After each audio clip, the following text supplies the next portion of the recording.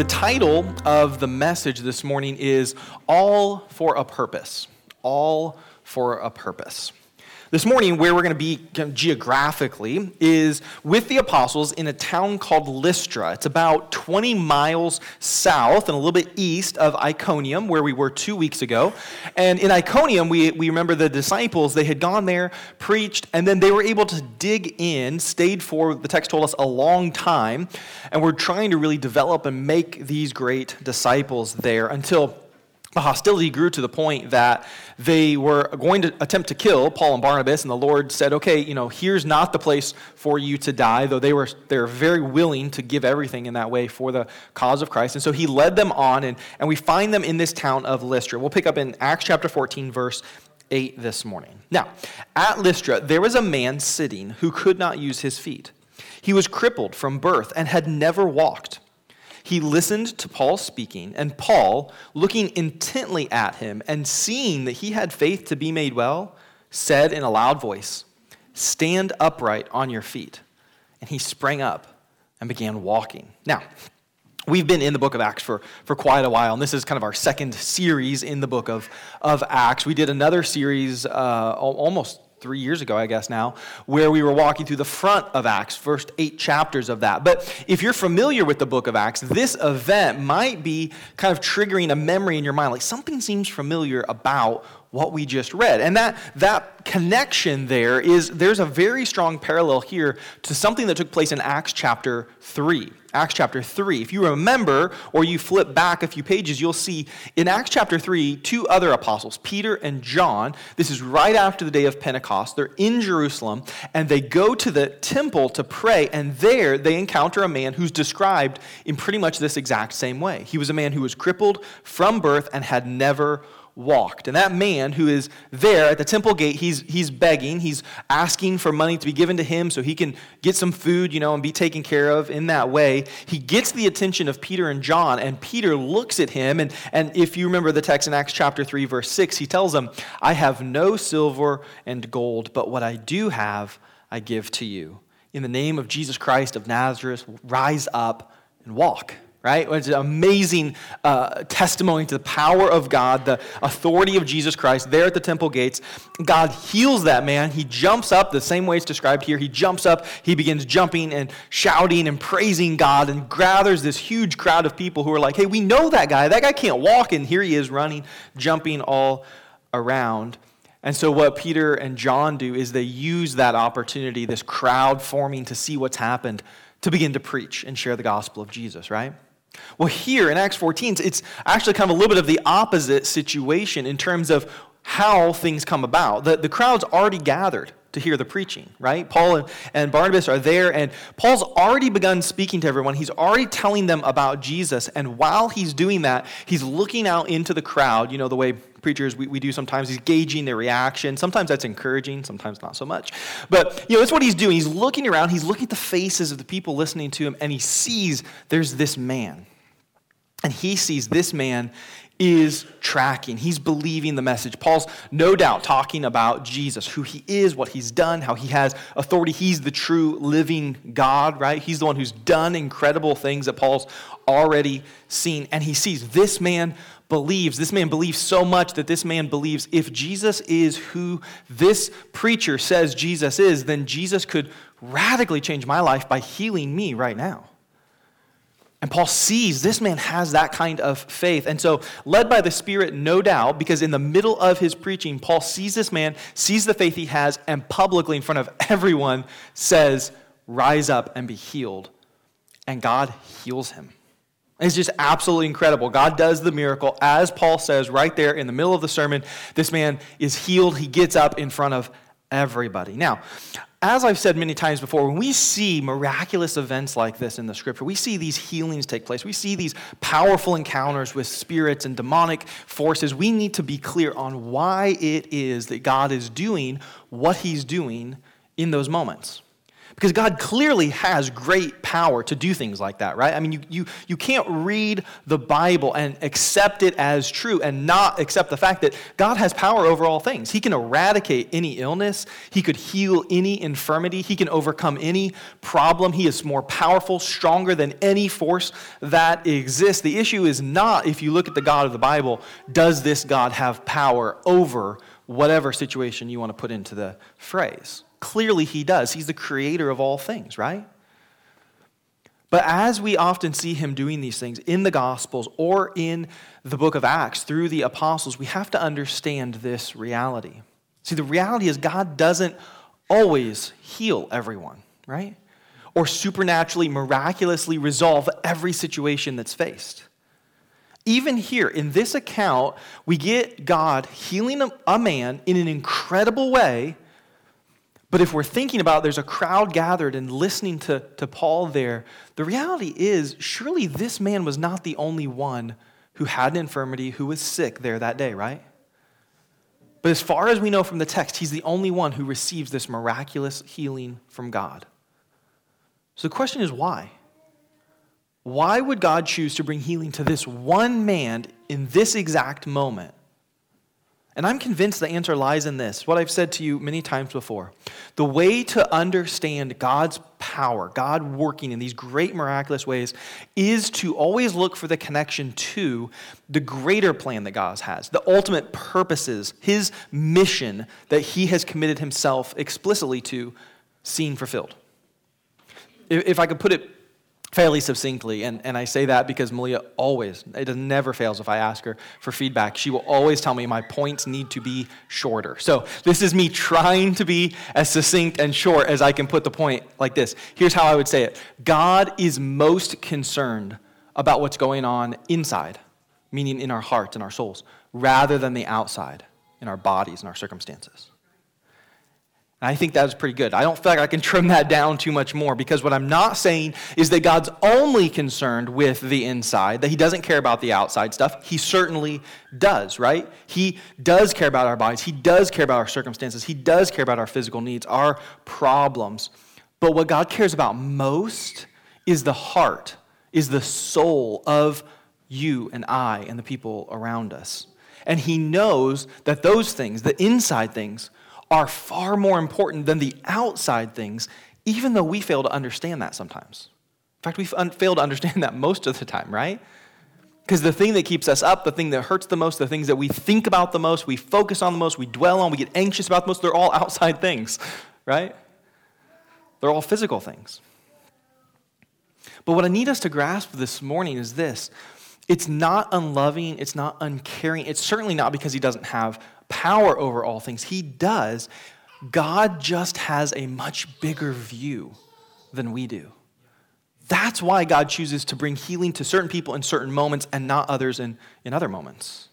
Because God sees everything. He sees our entire existence from the moment of our conception to the end of our earthly lives. But not just that, he sees eternity, this eternal existence that you and I were made for as well. He sees all of that. He's got this massive view that you and I, we don't have. And in the big picture that God has of you, your existence, of me, my existence, and where all this is going, is that God knows that you and I, if we deal with a physical issue, if we have health challenges, if we have to learn in this life how to be persistent in praying for the same thing over and over and over and over again instead of getting an immediate answer, if we have to walk through really difficult paths, if we have to face struggles in this life, that all those things are working together in this period of our lives to produce an eternal result that is far greater than what we will face here. Far greater than what you and I can possibly imagine as finite beings. It may sound kind of abstract, but I want you to get this today. It's what the Bible clearly and repeatedly teaches us is true, that God has this big view, this big plan, and sees everything that's going on, cares about everything that's going on here, but isn't just limited to this section of our existence. He sees eternity as well. And he knows how what we face here, what we endure here, what we go through here, what it will produce in the ages to come. Romans chapter 5, verses 3-5 tell us, "For we rejoice in our sufferings, knowing that suffering produces endurance. And endurance produces character. And character produces hope. And hope does not put us to shame because God's love has been poured into our hearts through the Holy Spirit who has been given to us," right? Paul says we rejoice in our sufferings, which is not natural, is not what we want to do when we're suffering, right? But this is what a Christian person can do. Why? Because our sufferings produce better results in this life, yes, but certainly into eternity. James chapter 1, verses 2-4 says, "So count it all joy, my brothers, when you meet trials of various kinds. For you know that the testing of your faith produces steadfastness. And let steadfastness have its full effect, that you may be perfect and complete, lacking in nothing." Or 1 Peter chapter 1, verses 3-7, where the apostle there writes, "God has caused us to be born again to a living hope through the resurrection of Jesus Christ from the dead, to an inheritance that is imperishable, undefiled, unfading, kept in heaven for you, who are by God's power being guarded through faith for a salvation ready to be revealed in the last time. In this you rejoice, though now, for a little while, if necessary, you have been grieved by various trials, so that the genuineness of your faith, which is more precious than gold that perishes even though it is tested by fire, may be found to result in the praise and glory and honor at the revelation of Jesus Christ." The Bible is telling us over and over and over again these passages, and I could pull those three out and put three more in their spot and do that several times over. What the Bible is saying is, listen, this life will have challenges. This life will have moments that are really, really difficult. Things that we naturally want to escape or avoid or have removed from us. And yet what the Bible's telling us is all those things are working together to produce something greater, something eternal in us. And God knows that and cares enough about us that he would bring us through those things so that he can produce those things in us for eternity. One of the most profound statements, I think, comes from Paul in 2 Corinthians on this topic. In 2 Corinthians chapter 4, verse 17, Paul writes, "For this light, momentary affliction is preparing for us an eternal weight of glory beyond all comprehension." And every single time I think of this verse or I read it through the Bible, I come and I think, this life doesn't feel light or momentary when we're facing afflictions, right? There is so much in this life that's really, it's heavy. We feel it as heavy. It's heavy when we face cancer. It's heavy when we have a loved one die. It's heavy when there's a diagnosis given to us that you have an illness that has no cure, or you're going to deal with chronic pain for the rest of your life, or this problem that you are facing is going to keep coming back over and over and over again. That's heavy for us to bear. It's heavy for us to carry around the burden of not only knowing our mistakes and having regrets and recognizing our failures from the past and the dashed hopes that we had that because of things we did wrong, right? And the reality that we face is life's not like a video game where we go, oh, this didn't play out like I wanted. Let me just roll it back to the last checkpoint and try again. Right? That's heavy to know there are consequences to everything that we do in this life. And it's heavy for us to know that everyone who knows our mistakes and knows the things of our past, they're going to continue to know that. We can't erase it. Right? It's heavy in this life when we face challenges related to not having enough food, not having enough money, to have broken relationships in our past, to have been hurt emotionally or abused even emotionally or physically by other people. That's heavy stuff to carry. It's heavy to be hated by people, to be despised, to be mocked, for people to wish that you were dead, or at the very least just gone from their lives entirely. It's heavy when we have to deal with people trying to influence other people to share in their disdain for you, trying to ruin your reputation in the place you live and the people you interact with. Those are heavy experiences, aren't they? And many of those challenges, like I said, they last a long, long time.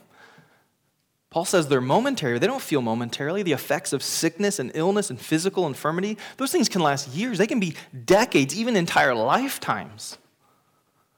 The guilt, the shame, the memory of our past, maybe some of those things fade a little bit, but rarely are they ever truly forgotten, right?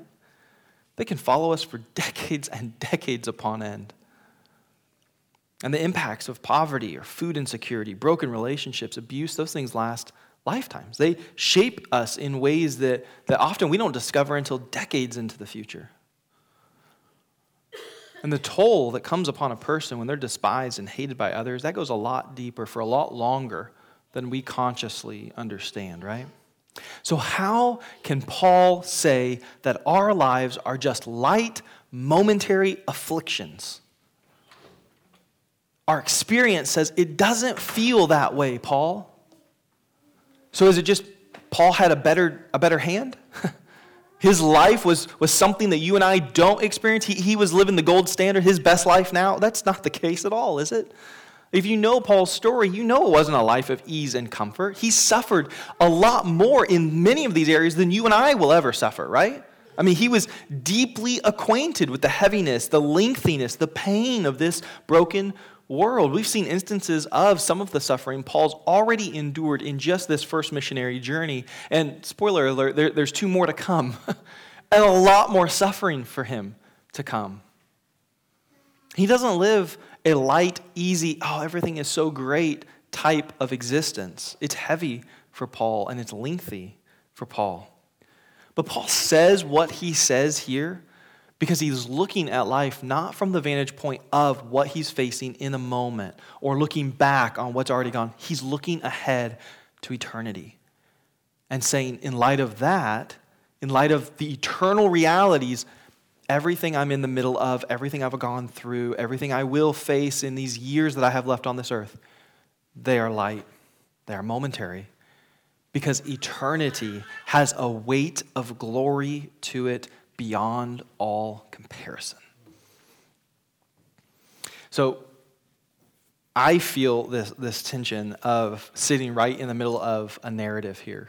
We read the first few verses of the story, and there's more to the story. It doesn't end there. And there's other responses, other applications we need to draw out. But yesterday, as I was thinking about this morning and trying to wrap up these things and finish these things and write things down, I just felt compelled for us to linger right here in the middle of the narrative and unpack this a little bit more. In the last 3 weeks, we've faced some of the horrible realities of sickness and death in our own church family, very close to us, right? On Wednesday, I was standing in this very pulpit for the funeral. Well, the body was just feet in front of me here, and there was genuine and proper, as we talked about, sadness and tears and mourning and grief because of that. And yet, there's also hope. There's strength and encouragement because, like we talked about, the reality is there's eternity to come. And the power and the promise of God is that a far greater eternal life is coming for those who trust in Him, as Randy did. So we mourned and we cried and we wept, and yet we celebrate because now he's experiencing this weight of glory beyond compare. And so as we're just a few days, past these events, what I want to do this morning is I feel burdened by the Lord to just plead with us, our hearts and our minds again today. Let's not waste any of this precious time that we have here now. Because it matters not just for this life, but for eternity, the text is telling us, right? What we do now has an impact on us in eternity. And so when we're in good moments and our health is strong and we don't have any pain we're dealing with at the moment, there's no conflict in our life per se, we're happy and we're satisfied and they feel like they're going our way. Don't waste those moments. They're precious. Don't waste them by saying, I'm just going to sit back and enjoy. I'm just gonna reap the benefits. I'm just gonna feel good. No, look to God. Ask Him, what are you teaching me? What are you giving me these moments to prepare for? What are you trying to build in me? What are you trying to get me ready for in the future? And on the other side of it, when we're in those moments of grief and we're just trying to come up for breath, it feels like sometimes. And we're dealing with pain. And this life, just living, it's really a struggle sometimes because man, we feel the bondage to sin that this world is in. Don't just long for relief and escape in the hard moments. I get it. I feel that longing too, but we can't just have that longing. We have to learn to look upwards to God and say, what are you teaching me through these moments? Because if you've led me here, if you've brought me to this moment, there's something here you want to do in me to produce an eternal result. So Lord, yes, I want out. It's hard. It's difficult. I want relief. But more than that, Lord, I want to learn the lesson you have for me in this moment. I'm struck that this one guy here in Acts 14, here in Lystra, right? He gets healed. Incredibly blessed for him. His life is immediately, observably transformed in a moment. But what I can't get past is all the other people who are implied in the text, all the other people who don't get a healing, don't get a miracle in that moment.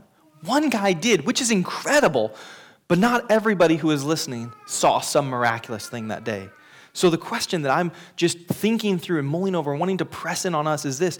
What about those of us who are trusting God, who have faith in God, who believe in Him, who are longing to see God do incredible supernatural things like this guy did? Yet God's plan, God's providence is not to bring healing to us, is not to give us some supernatural sign, is not to just take us out of whatever circumstance of difficulty, of trial, of hardship that we're in and just miraculously resolve it all for us. What about us, whose plan, according to God's providence, is to walk through something? One of the people that I've thought of that's such a beautiful illustration of how we should live and how we should recognize this, and an encouragement to us that it is possible to learn to live this way, is a woman named Joni Eareckson Tada. How many of you are familiar with that name or her story? Okay, just a couple. Let me tell you just high level her story real quick. In the year 1967, Joni was a 17-year-old young woman. She was athletic. She had just graduated high school a few weeks before. She was preparing to head off to college. And her sister invited her to go with her that summer out to the beach for a day of fun and swimming together.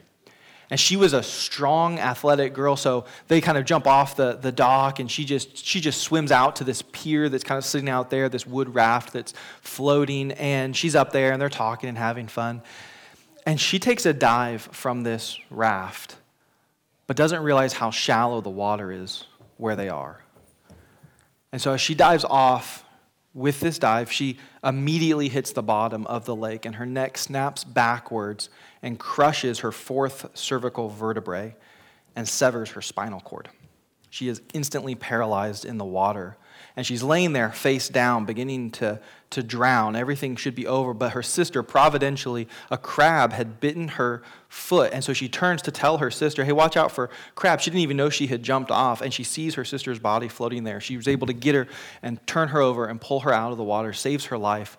They get her to the hospital, and she knows, I can't feel anything, I can't move anything. And the doctors start to do the examination, and they say, you are going to live the rest of your life as a quadriplegic. There's nothing we can do. The spinal cord, it's severed. There's no repair.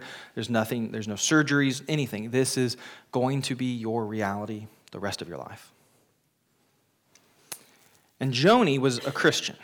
She had come to faith a few years before as a 14-year-old girl. She had been kind of struggling through high school to live really fully committed to the Lord. But just a few weeks before this incident, the very end of her high school career, she said, Lord, I'm going to go to college, and I just want to be on fire for you, rededicated her life, was really, really serious about her faith.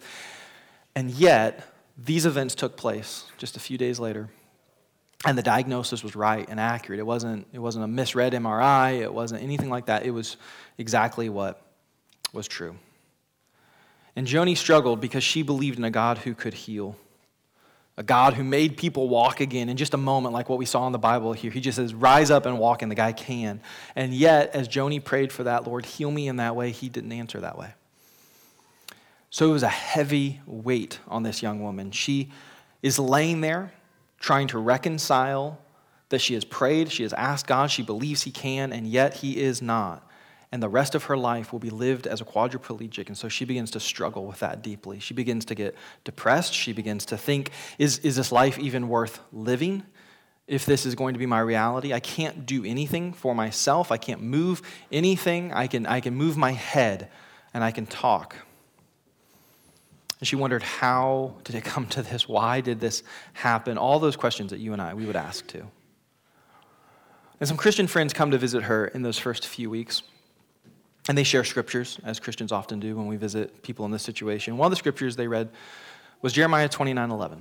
You know the verse, right? It's a coffee cup verse. It's on T-shirts. It's on a poster. Maybe it's hanging up in your house on some decoration. Jeremiah 29:11. For I know the plans I have for you, declares the Lord. Plans for welfare and not for evil, to give you a future and a hope. And Joni heard that verse read to her. And she had the same honest, if you're real in the darkest moments, the deepest moments of your struggle, of your pain, you hear that verse read to you, and you will think at some level, some part of your mind, some part of your heart will question it like Joni did. And she just says, she thought, how in the world can that be true? I am hurting. I am literally harmed. God, how is quadriplegia not me being harmed? That's ridiculous to say. I can't believe that verse. Maybe you've thought those same things. It's easy to love Jeremiah 29:11 when things are going pretty good, right? When it's a pick-me-up for what we think is coming down in the future. It's very different to take that verse and go, I believe this, I'm going to trust this when I don't see a way out, when there's no hope that I can cling to outside of these words. But the Holy Spirit was at work through the word in Joni's life. And he led her to really press in on that text. She couldn't shake it. She couldn't move past it. So she wanted to understand what is really being said here. And she began to study the context of where this verse comes in the Bible. In Jeremiah 29:11, it is certainly God speaking, and it is certainly God giving a big promise there. But when we look at who God is talking to and everything that he is saying to them in that passage, the deeper meaning, the true meaning of these verses come out powerfully. If you're familiar with what's taking place there, in that text you find God is speaking to the Israelite people as they are being carried off by the Babylonians into exile. In exile that God is sending them into because of their rebellion and sin. He's not going to deliver them from it. He's not going to suddenly rise up an army. There's no guerrilla strike force ready to liberate them as they get ready to go. He is going to send them into an exile, and God makes it clear this exile, this punishment will last for 70 years. You have to understand, at this point in world history, we are way past the long lifespans of the patriarchs, right? You read in the beginning of the Bible, this guy lived hundreds of years and hundreds of years. You're thinking, okay, so 70 years, that's not a big deal. At this point in history, lifespan is actually much, much less than what we have today. Most scholars believe people live between 35 and 40 years at the most at this point in world history. Something's going to take you out. Sickness, disease, war. Like they don't have modern medicine. They don't have sanitary things. People are dying very young. So what that means then is that this generation of people being sent off into exile, the generation of adults that are going, they're going to go die in exile. The children that they have, either they take with them or they have when they get there into exile, they're going to spend their entire lives in exile as slaves, and they will die in that state. And it will be their grandkids they'll grow up as slaves, knowing that, who may, at the end of their lifetimes, if they're lucky, if they live towards the upper end of that limit, they may get to experience freedom. But you're talking about generations of people who will go into exile, live as slaves, and die that way.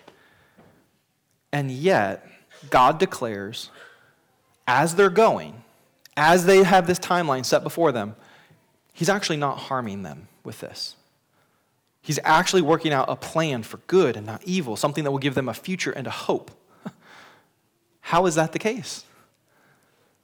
That's the case because God knows that these circumstances will actually produce eternal goods that far outweigh the temporary difficulties. As Joni says, God suddenly opened her eyes to see this when she understood the context of the verse. She writes, "When I understood that verse, I began to understand that God's plan for a hopeful future for me was not necessarily jumping up, dancing, kicking, doing aerobics, walking, getting back the use of my arms and legs. No. God's plans for me go far deeper, a deeper healing, a healing of my soul. As I heard her say those words in this video clip that I was watching, it was brought tears to my eyes, so powerfully expressing this understanding of what we're talking about. God is working in far deeper, far more important ways, far more serious ways on the inside of a person than the physical things that surround a person.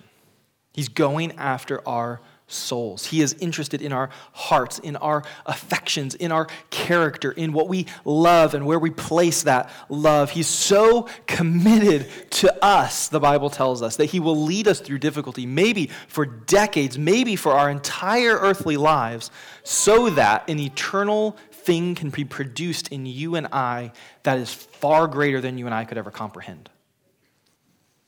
Like, we need to get that. We need to really get this because it applies to every one of us in this room, whatever challenge we're going through, from serious medical issues, and there are many of us facing those things, to dealing with chronic pain, to financial challenges, to relationship fractures, to suffering being hated, to just the difficulties of living as a parent and a spouse in a broken world with another person who's broken as your co-parent. In all of this, God is working a deeper, greater, eternally significant purpose.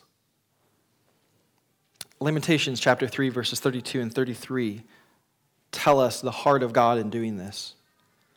It says, "For though he causes grief, he will have compassion according to the abundance of his steadfast love. For he does not afflict from his heart to grieve the children of men." I want you to understand what that means, what that Hebrew poetry is bringing out to us. It's affirming, yes, God does cause grief. He leads us through difficult moments.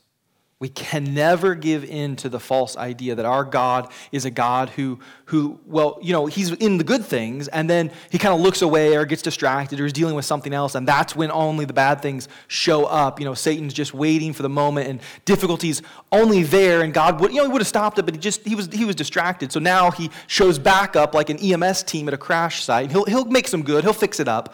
That's not what the Bible presents, right? As we talked about even last week, God's a good shepherd. A good shepherd who's always with his sheep, who is walking ahead of his sheep, who's leading his sheep into difficulties. He sees them coming first. And yet he leads us forward into those things and remains with us in the midst of them because he knows going through this will produce the best outcome in this person whom I love, and I love them enough to take them through it. So his heart, this text says, though he leads us through things that cause grief, this text says that is not his heart delighting in grief, delighting in afflictions and hardships. No, his heart is one of love for us so great, so deep, so fully committed to us that he will take us through that to form us and refine us so that we can get to the eternal result on the other side and all the beautiful things he has for us there. So here in 2022, Joni Eareckson Tada, she's still a quadriplegic. God has never healed her the way he healed people in the Bible, like we saw in Acts 14 here.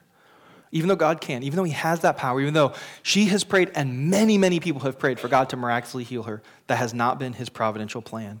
His providential plan has been to lead her through decades upon decades of this difficult providence so that she can speak to us and tell us of how faithful, how beautiful, how caring, how compassionate, how loving God is, even to someone in the midst of all that suffering. There's tons of great content from her ministry, from videos and books, her biography, her blog articles that she writes. She's very open, she's very transparent about the struggles and the difficulties of living for 55 years now as a quadriplegic, but how she sees that God is doing something far greater in her, something for an eternal good. And she can write that she's even thankful for this providence in her life. She knows that God is first and foremost working on her heart and her soul, and she cherishes that above everything else. Listen to these powerful words from her. For although my suffering has often felt overwhelming, it's been God's choicest tool in making me holy. My affliction keeps purging sin and selfishness out of my heart, honing me into the picture-perfect bride. Heaven is the holy habitation where I'll be presented to Jesus, spotless and blameless. And my suffering is helping with that. Some don't quite believe me. They think I just want Jesus to come back so I can jump up out of my wheelchair and walk again.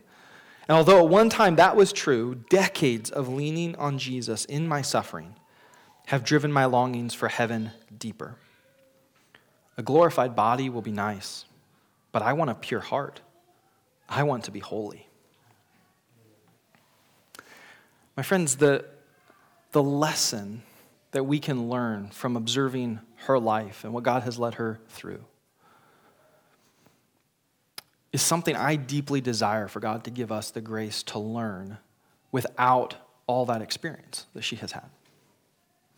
To get this perspective, to hear these things shared, to grasp onto the Word of God as we have heard it today, and then His work through a story like Joni Eareckson Tada's story, without us having to experience it. Because the reality is our lives are so fragile, right? Any of us could go out for a swim and have that happen to us. Any of us could get in a car to go home today and be in an accident that would radically change our lives forever in ways just like this. And God loves us enough that if that's what He knows would be best to teach you these lessons, to get you into the place that He wants you to be, that He would actually lead you through that. But God's grace is also so great that He's giving you and I an opportunity to learn these things and to begin to bring these things into our soul, into our hearts, without having to experience them firsthand. That's a gracious, gracious gift that I'm praying we will learn and take to heart. Coming back around again to Acts 14, we see a miracle of healing happen for that man. And God does it for a purpose. We'll explore that more next week. We'll come back to this text. But friends, my heart is really heavy today to communicate this as clearly as I can. God not only heals for divine purposes, but He also withholds healings, leads us through challenges, and refines us in difficulties and afflictions, all for divine purposes too. If I could put it another way, a way that applies to each of us in here, you need to understand this morning, our circumstances do not determine God's love for us. Don't fall into that trap. That's what the enemy wants to tell you. When you face a difficult moment, when you face a hardship, when there's affliction, when there's trials, when things are really dark and difficult, he wants to say, see, if God loved you, He wouldn't have brought you here to this moment. No, that's a lie. Your circumstance does not determine God's love for you. And the most clear way to combat that is not to look to your own experiences or to the experience of someone like Joni Eareckson Tada. It's to look to the experience of Jesus. Because the most difficult, the most painful, the darkest, most crushing circumstance in all of history is the circumstance that we are to fix our gaze upon to see God's love most perfectly, clearly, brilliantly shown to us. Romans 5:8 tells us, God shows His love for us in that while we were still sinners, Christ died for us. It's the death of the Son of God and everything that took place leading up to that moment that shows us most clearly God does love us. He would take Jesus through the valley of the shadow of death to death on the cross itself to prove to us He does love us, and your circumstances, your difficulties, your suffering in this life doesn't change that. His perfect love for the Son remained while He hung on the cross, and His perfect love for you remains while you go through any circumstance of difficulty here. This is why I say, it's why we put out on things, the gospel changes everything, right? It's a nice slogan, it's a nice phrase to utter, but it's not a cliche. When you understand the gospel, the suffering that Jesus endured, the price that He paid, it changes how we live and how we view things in this life. When you live like so many of us do, myself included, and we forget Jesus, we forget the gospel, we focus on the circumstance we are in, that's when we despair. That's when we get anxious. That's when depression sets in. When we're looking around instead of looking up to Him. But when you get the gospel, when you understand the depths of what Jesus has done, what he endured, the love of the Father shown through all of that, that's where we have this unexplainable peace. We have this strength to endure. We have the perspective to say, okay, Lord, this is hard. I want out naturally, but I'm willing to stay in to learn the lesson, to be formed in the ways that you would have me to be formed for all of eternity. The gospel really does change things like that. When you realize that it's sin that sent Jesus to that cross, it changes how we relate to our sin. This is why so many of us struggle so much to overcome sin in our lives, because we're not thinking properly about the gospel. That's what it comes down to. When you see your Savior bloodied and bruised, hanging on a cross, dying because of your sin, you can't love that sin anymore. But because we don't look to him in the midst of our sins, because we look to the pleasures we get from the sins, the struggle we think it'll be to overcome the sins, because we get caught up in our circumstances and we don't look to Jesus, that's why we don't mortify our sins. That's why we don't fight as hard as we should. That's why we don't want to engage with dealing with sin the way Jesus tells us to, because we're ignoring the gospel. We just let it go for a few minutes. But if you grasp the gospel and you look at the cross moment by moment, it changes everything. So my longing this morning is that those of us who profess his name, who we believe in him, we trust in him, right? My prayer for you and I is that we would begin to kind of push through those clouds that obscure the view of the gospel and who Jesus is. And we would begin to focus on seeing his hand at work in our lives here and now. Asking the question, as difficult as this may be, Lord, what do you want me to learn? What do you want to teach me here? And my sincere prayer is that anyone who's not trusting in him, who's not genuinely believing Jesus is who he says he is, the one scriptures reveal him to be, that he's done all the word declares he has done, that you would begin to rely fully on Jesus as your Savior. Then you'd be drawn to him today and respond to him and his work of love in your life. Worship team, if you'll come to lead us in a final song as we take a few moments to respond this morning and to ask the Lord to work in us. Like I said, I know we're just leaving it hanging in this narrative that has many other things to teach us, and we'll get there next week. But today, I just want us to hear, no matter how difficult the circumstances, no matter how dark the providence, no matter the struggles we may be facing, God has led you there as a good shepherd for a purpose. And I want to challenge you, I want to implore you, I want to beg you today to look for it. To look, how does this take me more towards Jesus? How does this make me rely on Jesus more? What is he teaching me? What is he doing in me through this? He has a good purpose to work eternally significant things out in our lives through what we endure in what is truly, in the grand scheme of things, these light and momentary afflictions. May we have eyes to see that and hearts willing to respond to those things. Let's take a few minutes to sing, to pray. The altars are open if you want to come for that, any need. But don't rush out of here without taking a few moments to let the Lord work on you this morning.